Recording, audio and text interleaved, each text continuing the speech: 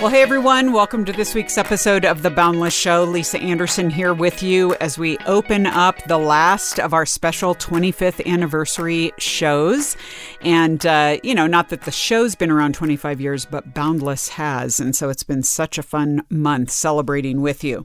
As we always do, let me give you a little preview of what's coming up later in the show. For our inbox, we have a listener who's asking, do most people know if they want kids or not? Well, it's an important question, so Counselor Jeremy Keaton will join us to offer some thoughts.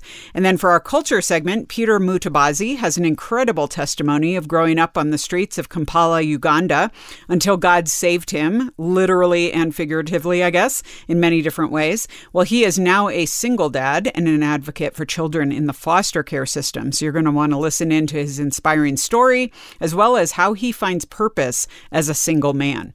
And then for our roundtable, I do want to say this idea actually came to us from a listener who submitted it via Instagram in our DMs. So we're grateful for that, and just proof that, hey, we do answer your questions. And so, put them out there and we will probably get to them at some point in the show. So really great idea for that.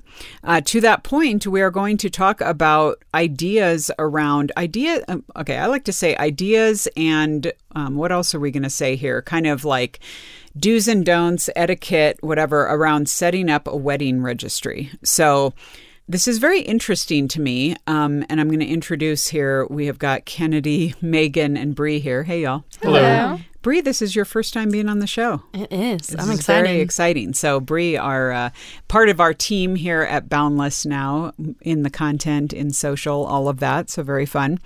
But this is a very fascinating conversation for me because I feel like now there are getting to be some weird trends and even offenses that kind of come about as a result of the way people do wedding registries.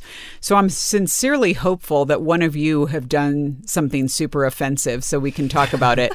And people came back to you and they're like, I really appreciated being invited to your wedding, but your whole registry gift situation was horrific. So I don't know, just be ready for it because I want to ask it.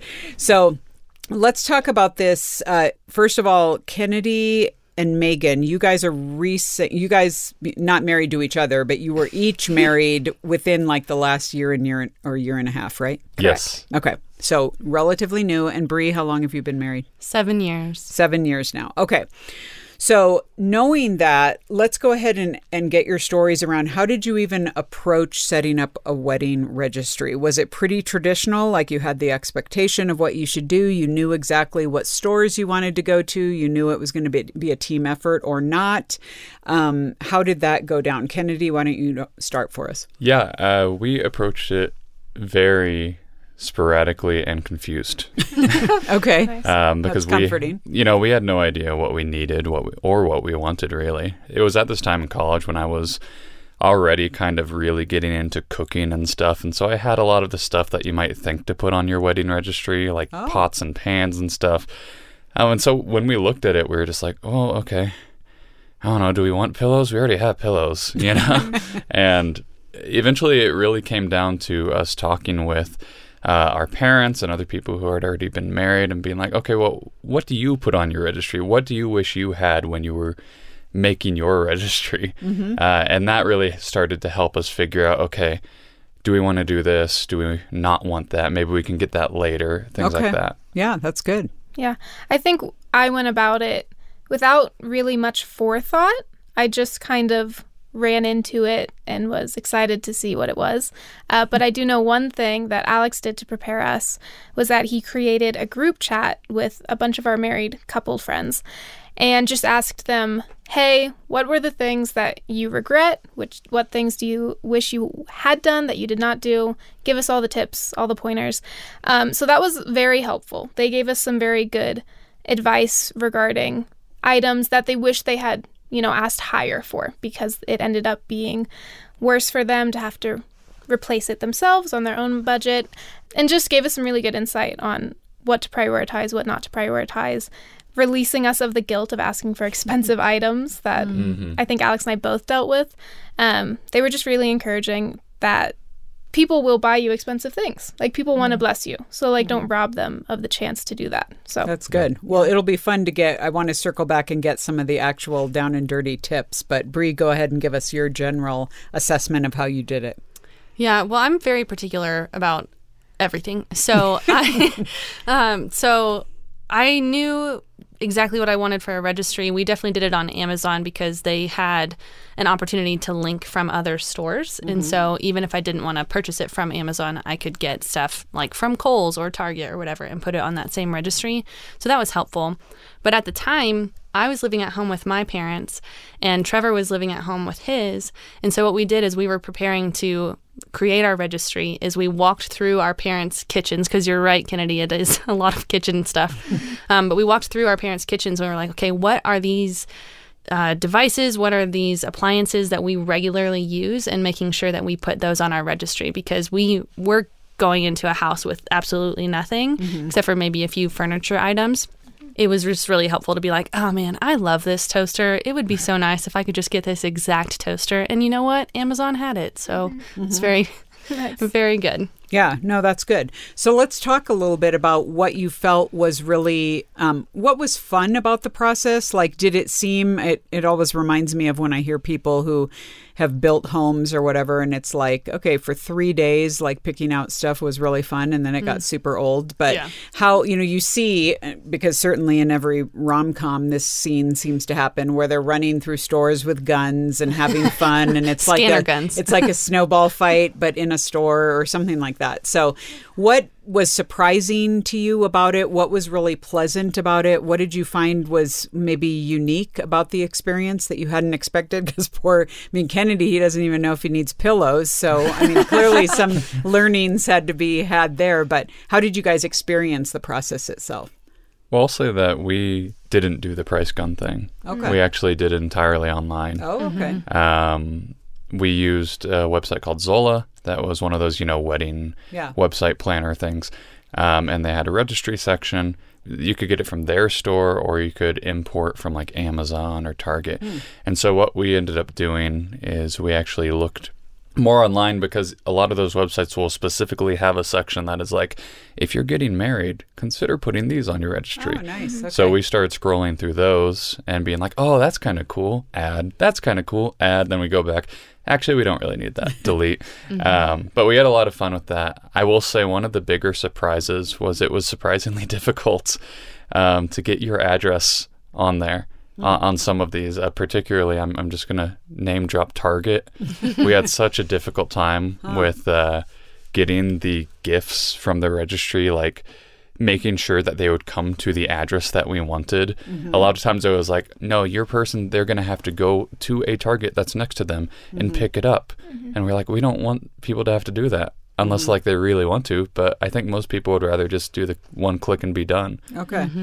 So the whole, like, you didn't have a problem with your experience only being virtual? Like, I think some people would have a hard time, like, not touching and seeing the things that they're going to put in their home, like to just experience it online. But you found out stuff was kind of okay, like how it looked and whatever? Yeah, so, well, a lot of the stuff that we got on virtual were kind of things that you didn't really need to feel the texture. Oh, okay. You know what a spatula looks like? Exactly. Okay. Okay. But I feel like I would still need to, but that's okay. That's just me. Yeah. Well, when we came down to things that we did care more about the texture, like towels or pillows or bed sheets or something like that, what we actually ended up doing was we had a fund where people who didn't want to buy a very specific item on our registry, they could just throw in $10 to that or something. Okay. And then after we got married, then we went around and we bought furniture with it, and we bought items that we actually wanted to be in person to see, and we didn't want to take the risk that someone was going to get us something that we didn't actually want. So that's how we got to go to like Bed Bath & Beyond with that fund that we had set up, and actually look at the pillows and bed sheets and stuff. Yeah. Okay. Well, yeah, and I think there's a big element of like reading reviews and also recognizing that with online registries, you have a really easy way to return things. So I think there's just a little bit more peace of mind of like, you're not stuck with this because you don't know where it came from, or maybe they forgot the gift receipt, but having it all in one place, you're able to like get rid of it if you're like, I don't like this anymore. Yeah.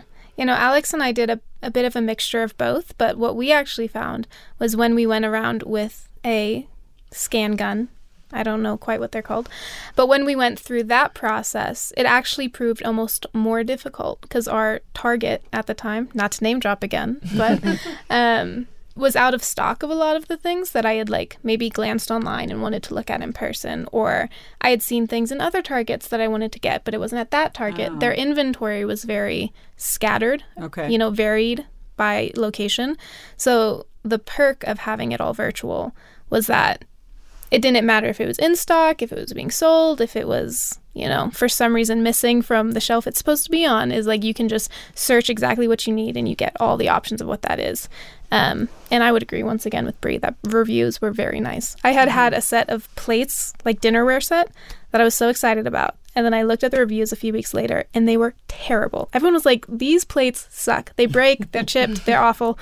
And so that came in so clutch because then I was able to find a set with good reviews that I actually ended up liking more. But had I not looked at the reviews, I would have been blind. Okay. Yeah. So give your advice as far as just like the top either item or type of item that you would say absolutely everyone should put on their registry, and or if they're going to be a gift buyer, so it's like they're going to someone's wedding, you will be the BFF forever if you get this.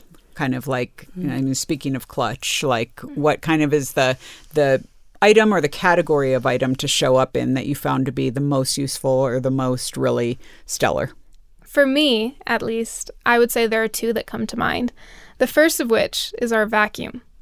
It's not something that you would think is super flashy, but that was one of the things that our friends had given us advice on before, is that a lot of them got cheap vacuums and then they would break and then they'd have to replace them, and it was this awful cycle. So we went big and we got the really nice Dyson cordless, beautiful vacuum. And I just vacuum. I vacuum. Speaking of the expensive so much gift more givers, than I ever would have with an annoying corded one. Because I've always liked vacuuming, but the hassle of plugging it in, unplugging it in, winding it up, like it's so much easier to just grab it. Oh, I have a little spill, and then put it back. Changes the game. So that's the first one. And then also our pan set.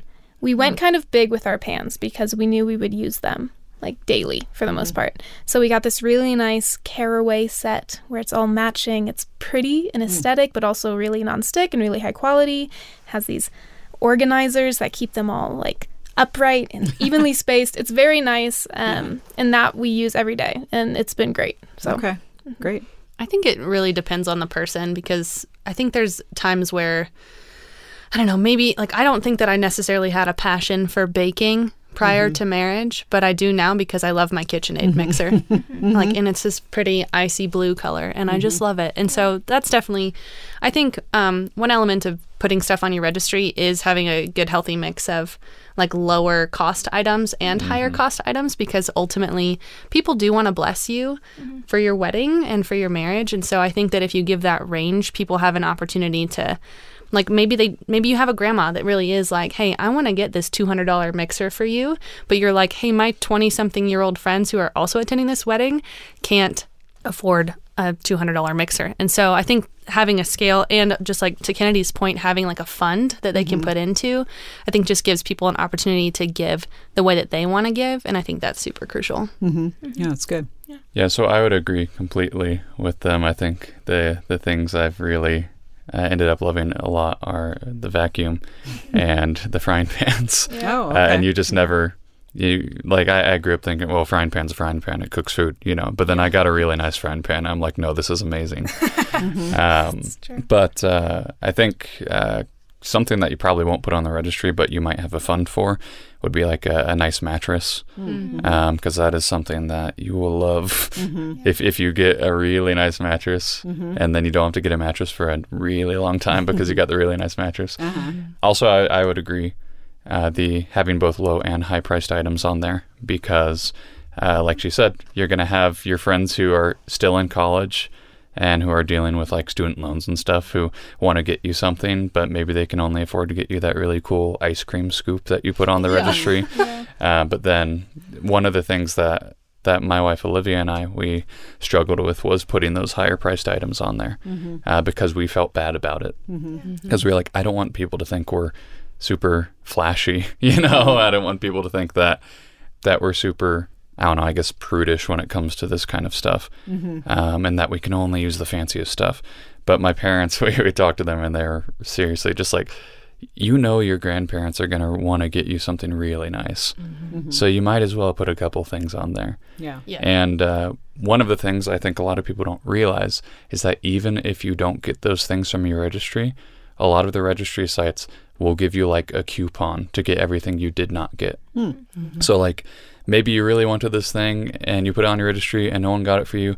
Well, now you have a 50% off coupon. So you might as well put it on there. Yeah. Okay. Interesting. Okay. So let's talk about a little bit, because I wanted to get into this, about what does, like, you know, we were talking about offense and stuff.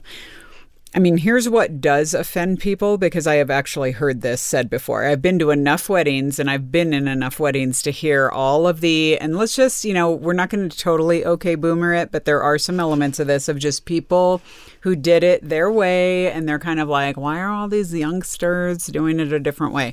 So things that can cause offense are people that do funds only. So like, we're not even going to ask for gifts. We're just going to ask for money, or we're going to do a gift card only registry, or, you know, this applies to like showers too, when people do that. And then you have those aunties or the women, whatever, in your church or whatever, who are like, I want to actually give a gift. I don't want to just be giving money. Or, you know, a lot of people nowadays are doing like honeymoon funds, or they're doing whatever. And they're like, I don't know if I want to give to that. And so it is like a tension of like, how do you balance like appropriateness of the way you're asking or the things you're asking for? And maybe to Megan's point, the higher end gifts kind of fall in that category as well. Though I agree, it's like, if you have options, like, what's the big deal, you know? Because there are the grandmas and whatever who want to give something big, or the parents, quite frankly. So those kind of offenses, I think, can get weird. But did you guys have any experience with that, or have friends who kind of had to ride that wave or do something like that? I don't know if I had any friends or siblings or myself have experiences with that specific to the registry. There were definitely experiences of that with the wedding in general. And what I'll say to that, which I think would apply to it coming up in the registry as well, is like, just communicate with the people who would be able to better see other people's points of view. So for example, I spoke with my mom a lot and had very candid conversations of like, this is something I don't value and I don't understand. But I also can understand that an older generation will just have a different view of it. And so how can I meet you in the middle, and how can you understand my point of view while I also understand yours? So maybe if that's a problem that you're coming into, if it's someone that you're close enough to have that conversation with, is to just do that and just be like, I just, in no offensive way, this is my point of view on it and why I don't think it matters. Okay. And hopefully it goes well. But yeah, I was just going to say, I think that there's an element to, and maybe this is a hot take as well, of, and maybe this is for the people who are actually purchasing things for people's registries, is that the registry isn't about you as the purchaser. It isn't. It's about the people getting married. And so I think, and this, again, this is a hot take, stick to the registry. People go through a lot. We research the reviews. We talk to people. We know what we need, and we are putting it on the registry. And yes, we are putting very specific things on there because those are the things that we know will work best for our family. And so I think if there's somebody out there who's like, oh, but I really want to get them a gift, well, then do that, but also get them something from their registry. Or like if they are a gift card person or a fund, like do that. Get them what they actually asked for, and then do your thing on top of it. Like, I think I would feel really blessed that way if you did what I requested and gave me a little something extra. Okay.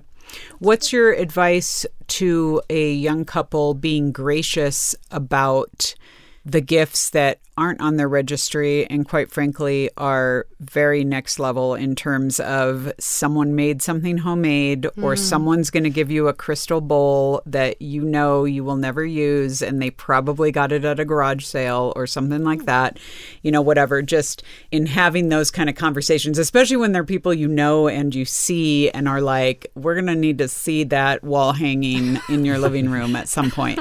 Yeah, so I would say that, I mean, ultimately, I would still thank the people, because ultimately they are still giving something up to you. Or at the very least, they took time out of their day to go get it for you, even if it wasn't what you asked for.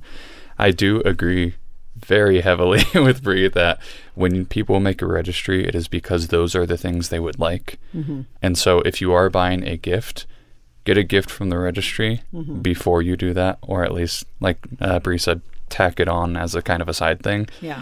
At the same time, though, if you are receiving that kind of gift, I mean, like I said, they are giving it to you, so it's still, it's still an unexpected gift, so I'd still say thanks. Yeah, that's good. I actually have a funny story about that. So one pair of Alex's grandparents gave us our gift early in person, which was very kind of them.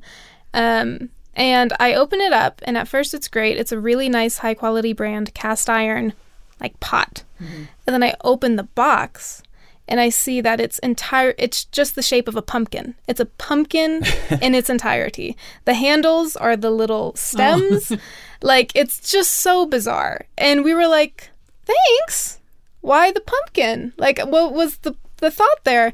And so it's just very silly looking, but at the same time it's really high quality, and I guess they must have just thought, oh, that's a fun one, they would love that. Yeah. And so I would agree, in the fall this is going to be amazing for them to use all the pumpkin time. pie. Exactly. The only time to break it out. But yeah, I would just front it with gratitude of whether or not it makes sense in your head, understand that it did in theirs in that moment. And to them, it was something sweet. And to them, even if you don't agree with their decision, them going outside of what you asked was an intentional decision to do something that they thought you would enjoy just as much. Yeah. So I appreciate the pot, and I think it's weird, but I understand the sentiment of them wanting to get us something fun and cool that they saw that they thought we'd like. Yeah, so that's cool. Yeah, I don't think people are intentionally giving you the gifts because they're like, you're not going to like this. Yeah. Let's give you something crazy.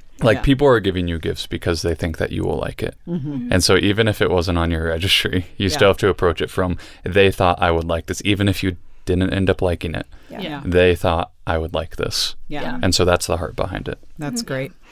Cool. Well, you guys, these are such great thoughts. It kind of just starts the conversation. There's so much more we could say. The only thing I'm going to add as like I said, the person who's always giving gifts at weddings is we have got to, regardless of your age or stage or how this is going down, your wedding, you have got to still write thank you notes. I am just telling you all, there are too many people that don't do it.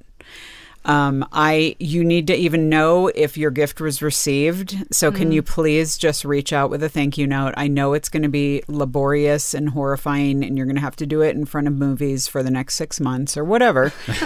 But just do it. I just got a thank you note the other day where I was only thanked for one of my gifts. So now I have to do the weirdo circle back. Did they even get the other one? Because it was at the wedding that I dropped it off. So I'm like, oh great, this got lost. You didn't get an Amazon confirmation? No. Well, no. Yeah, no. Well, I mean, I did. I included the gift receipt in there because that's where I'd purchased it and stuff. But no, it was, I brought it to them in person. And so now I'm like, it's probably still sitting in the reception venue for all I know because they didn't get it. Anyway, so just thinking through that. And it's very comforting for people to know my gift was received. Thank you. Okay. You don't have to ask them about how their year went or go into all these personal details. Just say thanks. So you guys, thank you so much for weighing in. That's really fun. Yeah, thank you. Why don't you forgive me?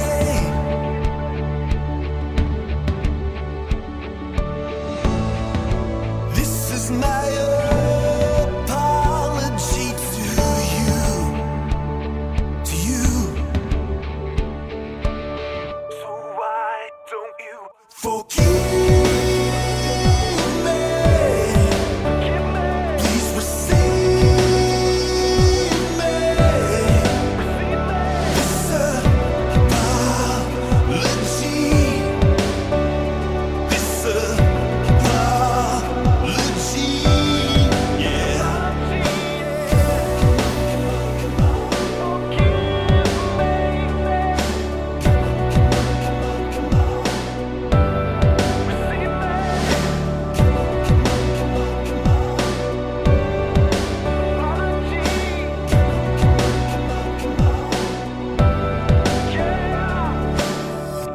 Well, folks, we are here for another culture segment as we round out September for you. And you may remember, there are some of you that only listen to the show, which is problematic. I'm just going to say that right now. We have articles, we have a group blog and all that. There are some of you that only read our articles, although if you do, I don't know why you're listening today. So that's kind of weird. But anyway, all that to say, we have a lot going on here at Boundless. And my guest today actually was featured on Boundless with our own Suzanne Goslin, interviewing him for one of our 5 questions segments on the blog. And so it is Peter Mutabazi who is here. Welcome, Peter, to the Boundless Show. Well, thank you for having me here. That was like wasn't that a weird drawn out introduction? I was like, he's like, are you going to get to the point or what are you talking about? But it was a really fun piece that we were able to feature you in about a year ago, I guess. And Suzanne did that. She said, well, I've heard about him. Have you heard of Foster Dad Flipper? And I was like, that sounds familiar, but what? Tell me more. And so she told me a little of your story.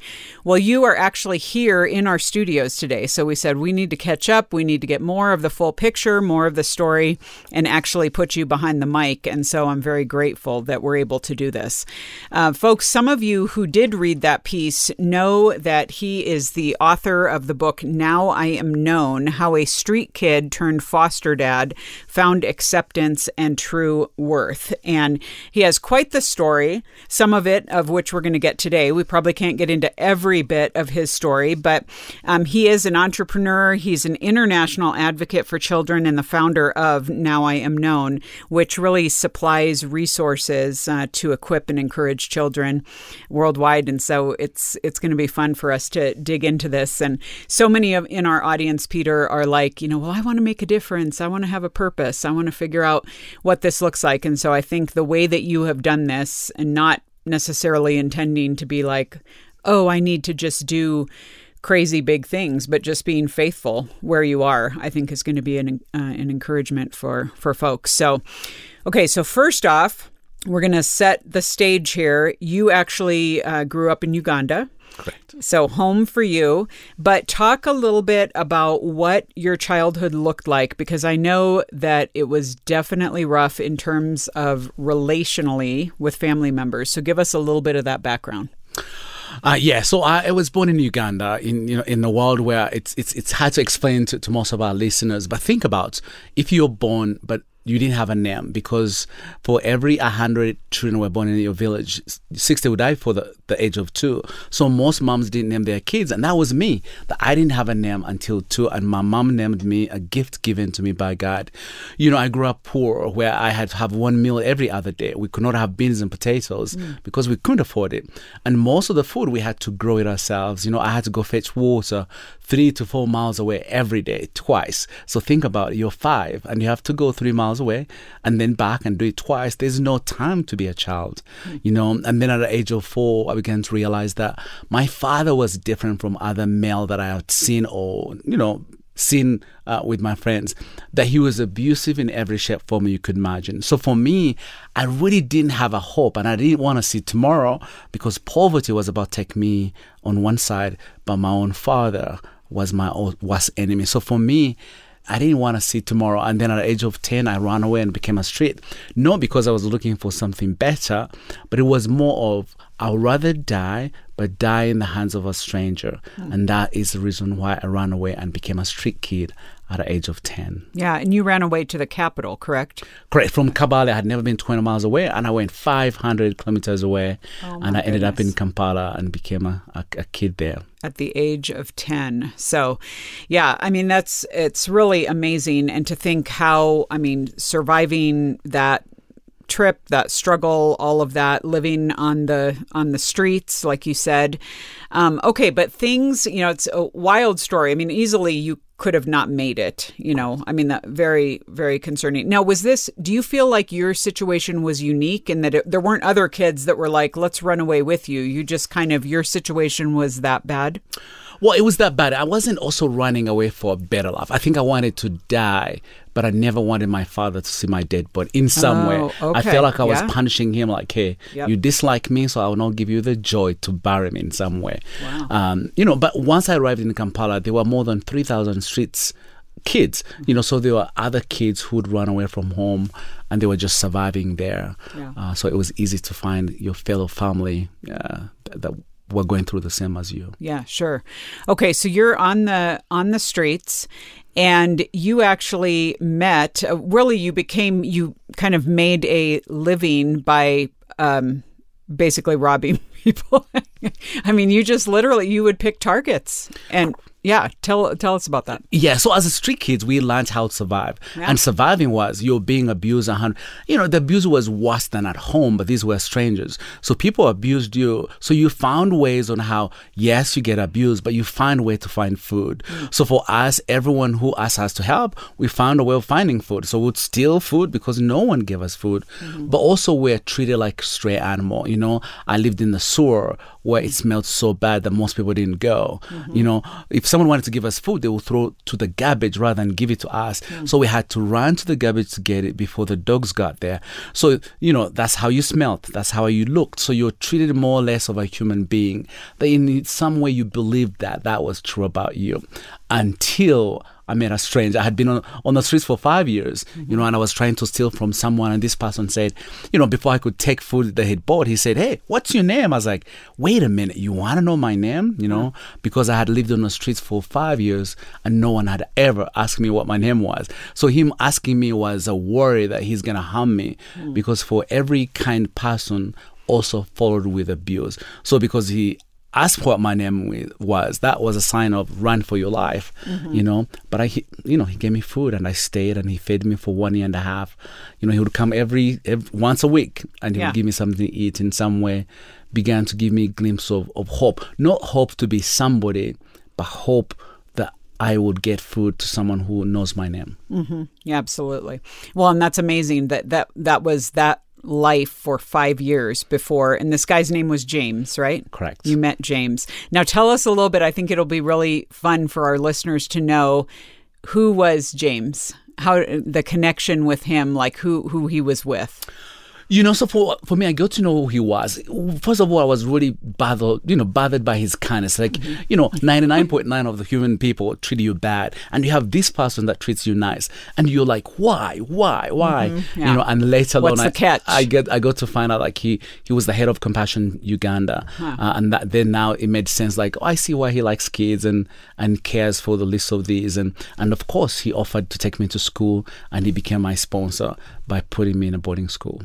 That's really amazing. And I know you you started out in school, you ended up doing school in the UK as well, right? Right. So I went to school, then he brought me to his family, and now he gave me a place to dream. When you've never seen something, it's hard to dream of the impossible. But he showed me what a father ought to be. He showed me what family looks like. And now I began to really dream to be like him. So I finished high school, I went to university in Uganda, I went to university in England, and that's how I came to the United States. Wow. Through the kindness of a stranger, who saw a street kid but saw the best in me that I didn't see in myself. Through James from Compassion International, who sponsored him. Okay, well, I would think that any young kid, any young student who sees this kind of turnaround and all of a sudden has a chance, has a hope, wants to forget everything they possibly can about their previous life and about all the people in it. Like, you're going to be, I would think that you would say, I never want to even think of my father again. I never want to think of my village again, of my home again. I just want to put all that behind me. But you didn't do that. You decided that there had to be some kind of bridge. There had to be something in your heart that happened with your family of origin. Tell us how that came about. So it happened during the genocide in Rwanda. My job was to go rescue the children working for Compassion International. And it's through that I really realized that, because I was angry for people who had killed, other people for just tribal difference. And I think I pointed a finger at them and said, how could you do this to others? But then I went back in my own heart. I said, but that's what I want to do to my father, because I hated him, But also my sponsor really helped me understand the life of Joseph, Joseph, on how he approached his life. When his brothers found him, he said, for what you meant for evil, God used it for good to save lives. And I made sure that I wanted to have that life. Of course, I'm not Joseph, but I wanted to embrace my life, to know that, hey, it was ugly, it was abusive, I had the worst of of all, but it should not determine what my future is, you know. By embracing it, it would help me be the best I can be because I know better, but also I didn't want my father to ruin my future in some way. I had to really approach him and say, Dad, you don't have to say sorry, but I want to forgive you for my own sake, you know, and accept you as any other human being in a way that I wanted to be the example, the opposite of who he was. And so how was that received? Talk a little bit about his response or what that led to down the road. You know, I think he realized that he messed up. You know, and there's some men who, they're not easy to say, I'm sorry. But I think his actions, you know, on how he treated my mom changed, on how he saw me change, you know.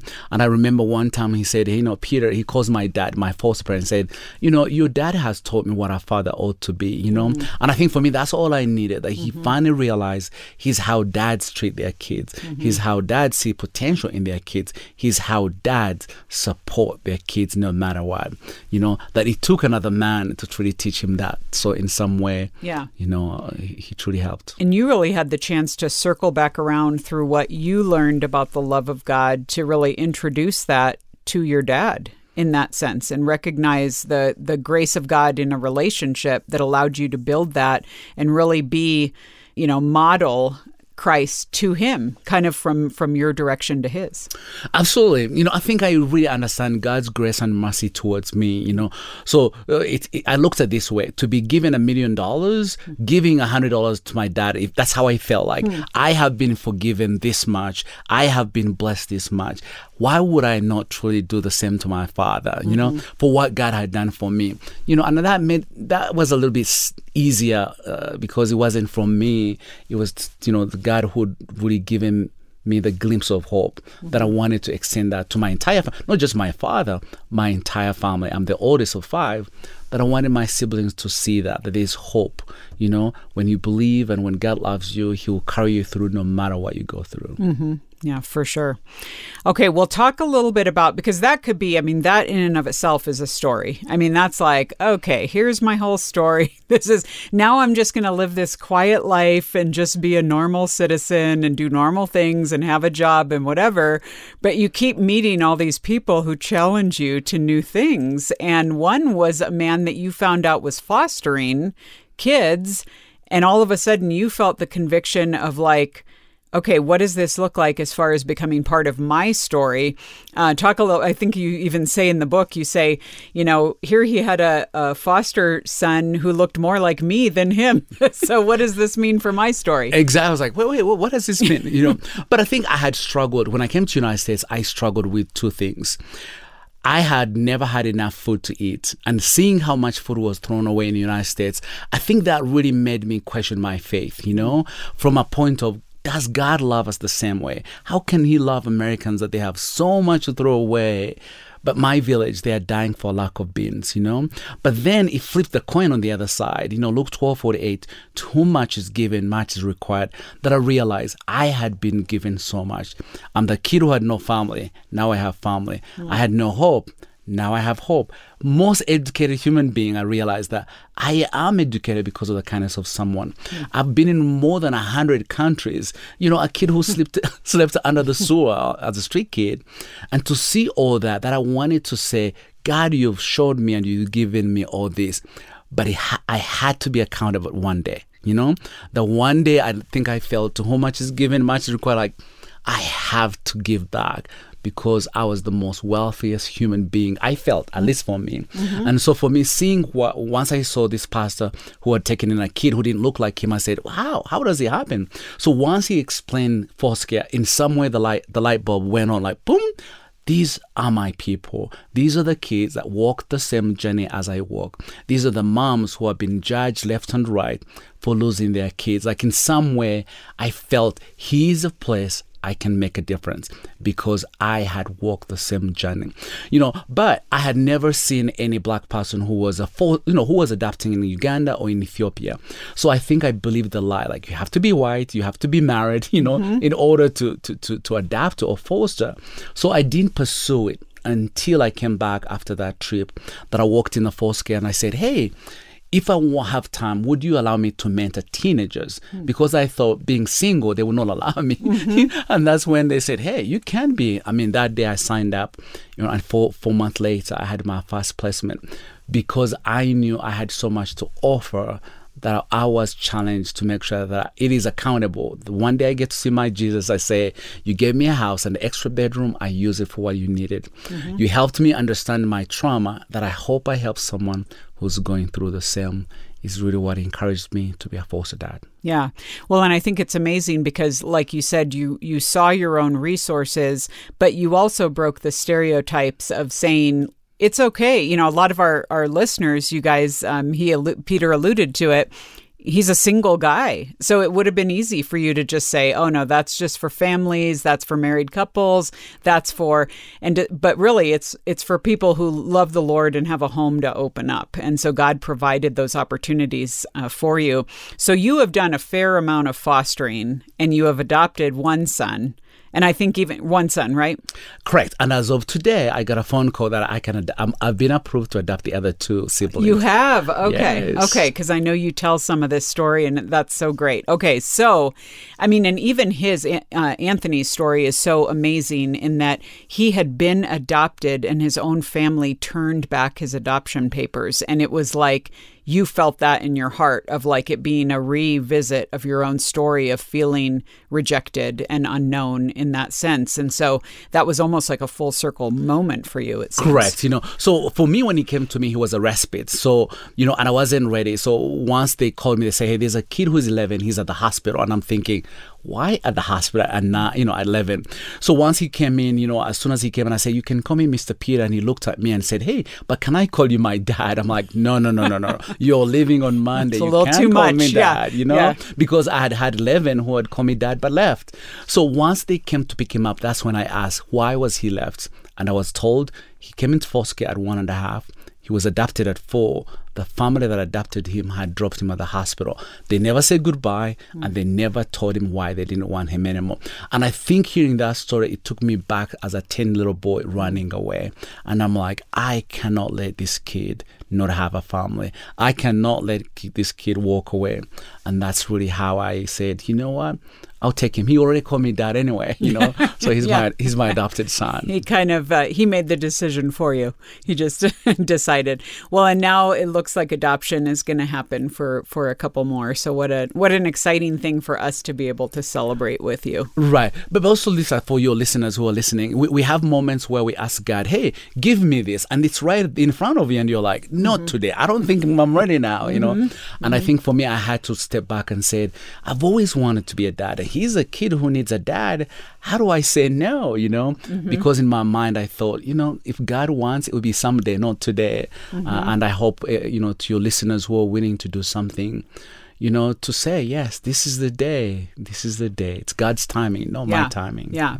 Well, and I mentioned at the beginning of our conversation that on Instagram, you're Foster Dad Flipper, and your story has gotten out. You mentioned traveling to 100 countries. You have had many people interested in how does this guy do this from that background, being single, being from growing up in a different country, having been all over the place, to have the courage to do that. I think it's a pretty amazing testimony. Have you had any unique, or what has been a unique encounter that you've had with anyone who's heard your story and what it's precipitated in them?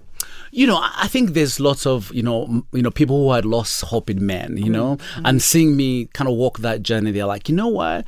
There's good people, that I don't have to give up. Sure. Then also that I really wrote my book to show, hey, despite of our past, we can really be the best people to make a difference to people who are going through the same things we're going through now. That there are people who said, I never thought I could be a mom. I never thought I could be dad. But watching you, now I truly know I can do so. We have, women who have gone through, domestic abuse, and they kind of given up on that whole thing. I'm like, seeing me kind of use my past and turn around, they're like, wait a minute, I don't have to give away or give up on what God called me to do. Despite of the challenges, if you can do it, I can do it as well, So in some way, most people get to see their own story in my story because I've been, open to that.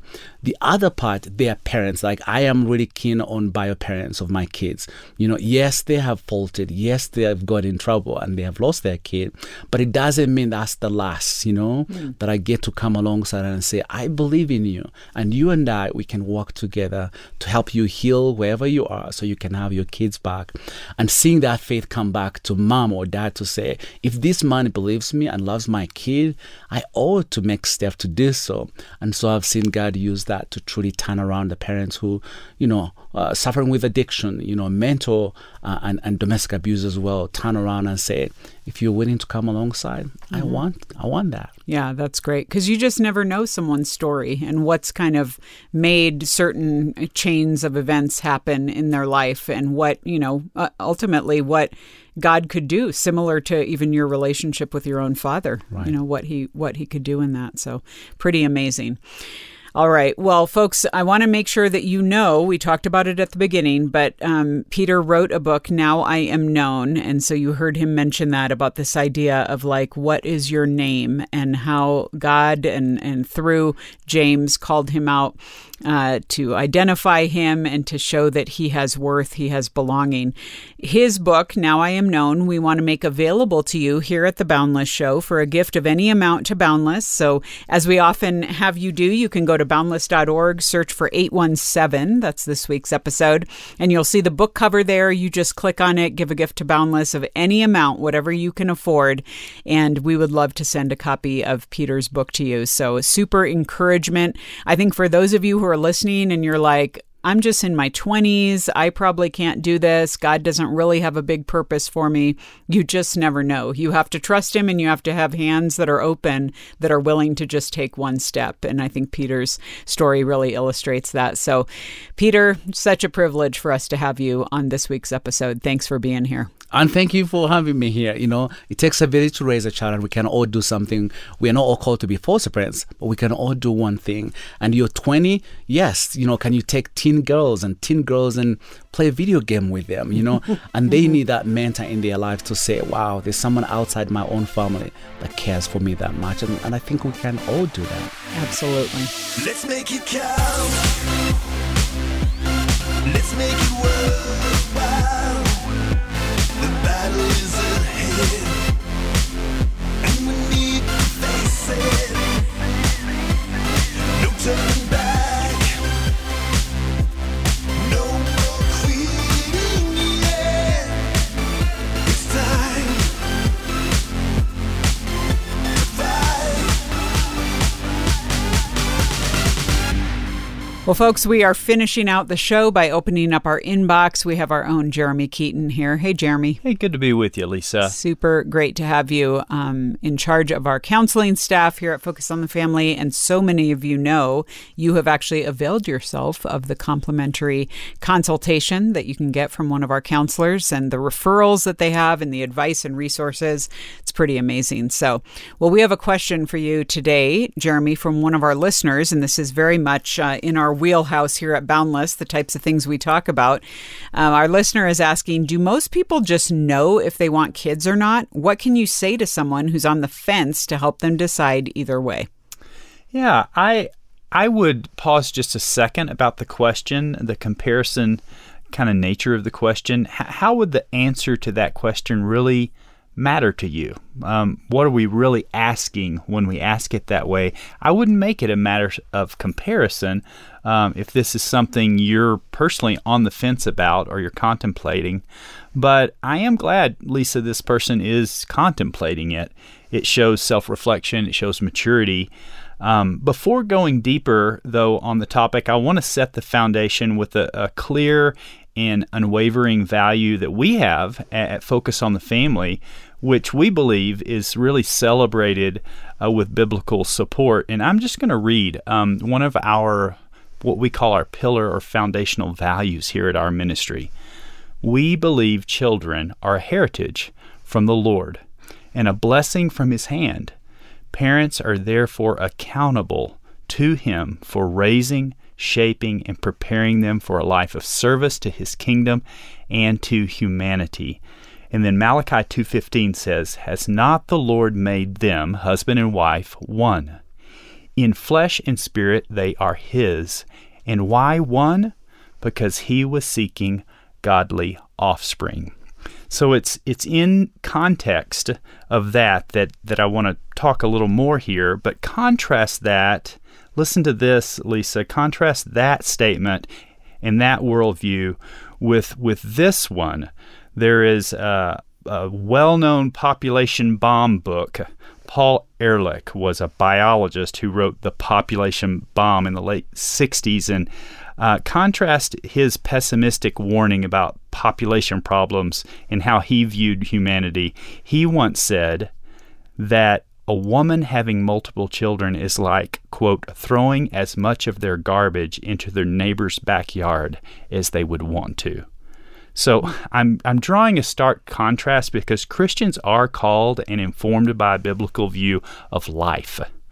We should, as believers in the Bible and a biblical perspective about life, challenge and reject narratives like that of Paul Ehrlich, and really embracing the formation of forming new families and creating new life it's a posture, it's a narrative that the Christian faith in general is about as a worldview. Now, stop there.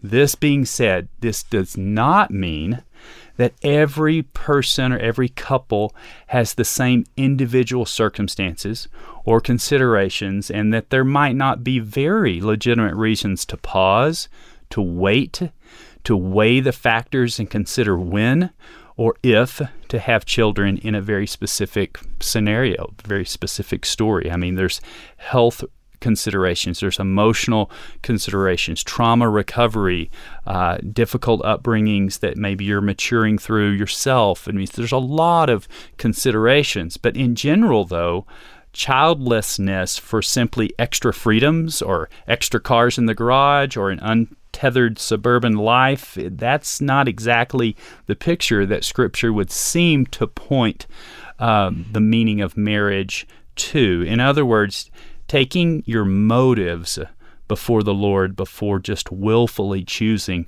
to forego children as a married couple would be something, we would encourage.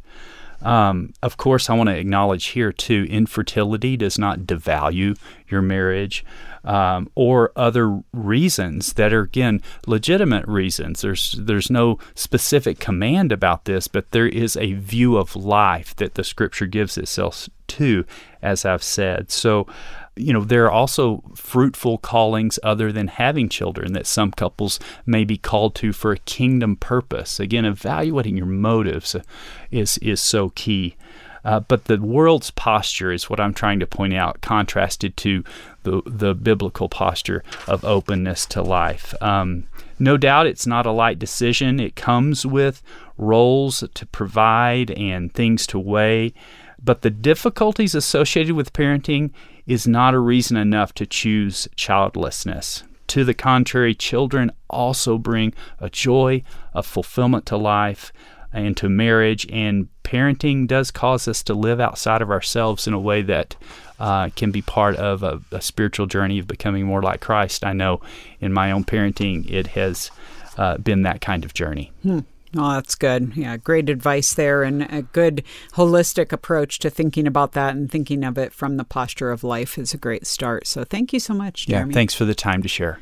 All right. Well, folks, that is it for this week's show. And remember, we're finishing out our 25th anniversary month, but we would love to remind you to follow us on Instagram or on Facebook so you can stay in our ecosystem of just being part of the community we have here, especially as we head into this next year and all the things that we have coming up. It's really fun for you to be part of our community, so feel free to do that.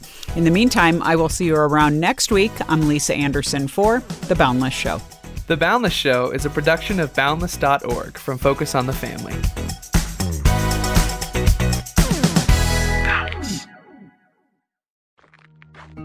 God wants true disciples, ones that think like Him, talk like Him, walk like Him, disciples that bring shalom to the chaos of this world. Pursue that path with the RVL Discipleship Series. Bible scholar Ray Vanderlaan will give you the tools to understand the Bible more deeply and inspire you to be a passionate follower of Christ. Watch the first episode at rvldiscipleship.com.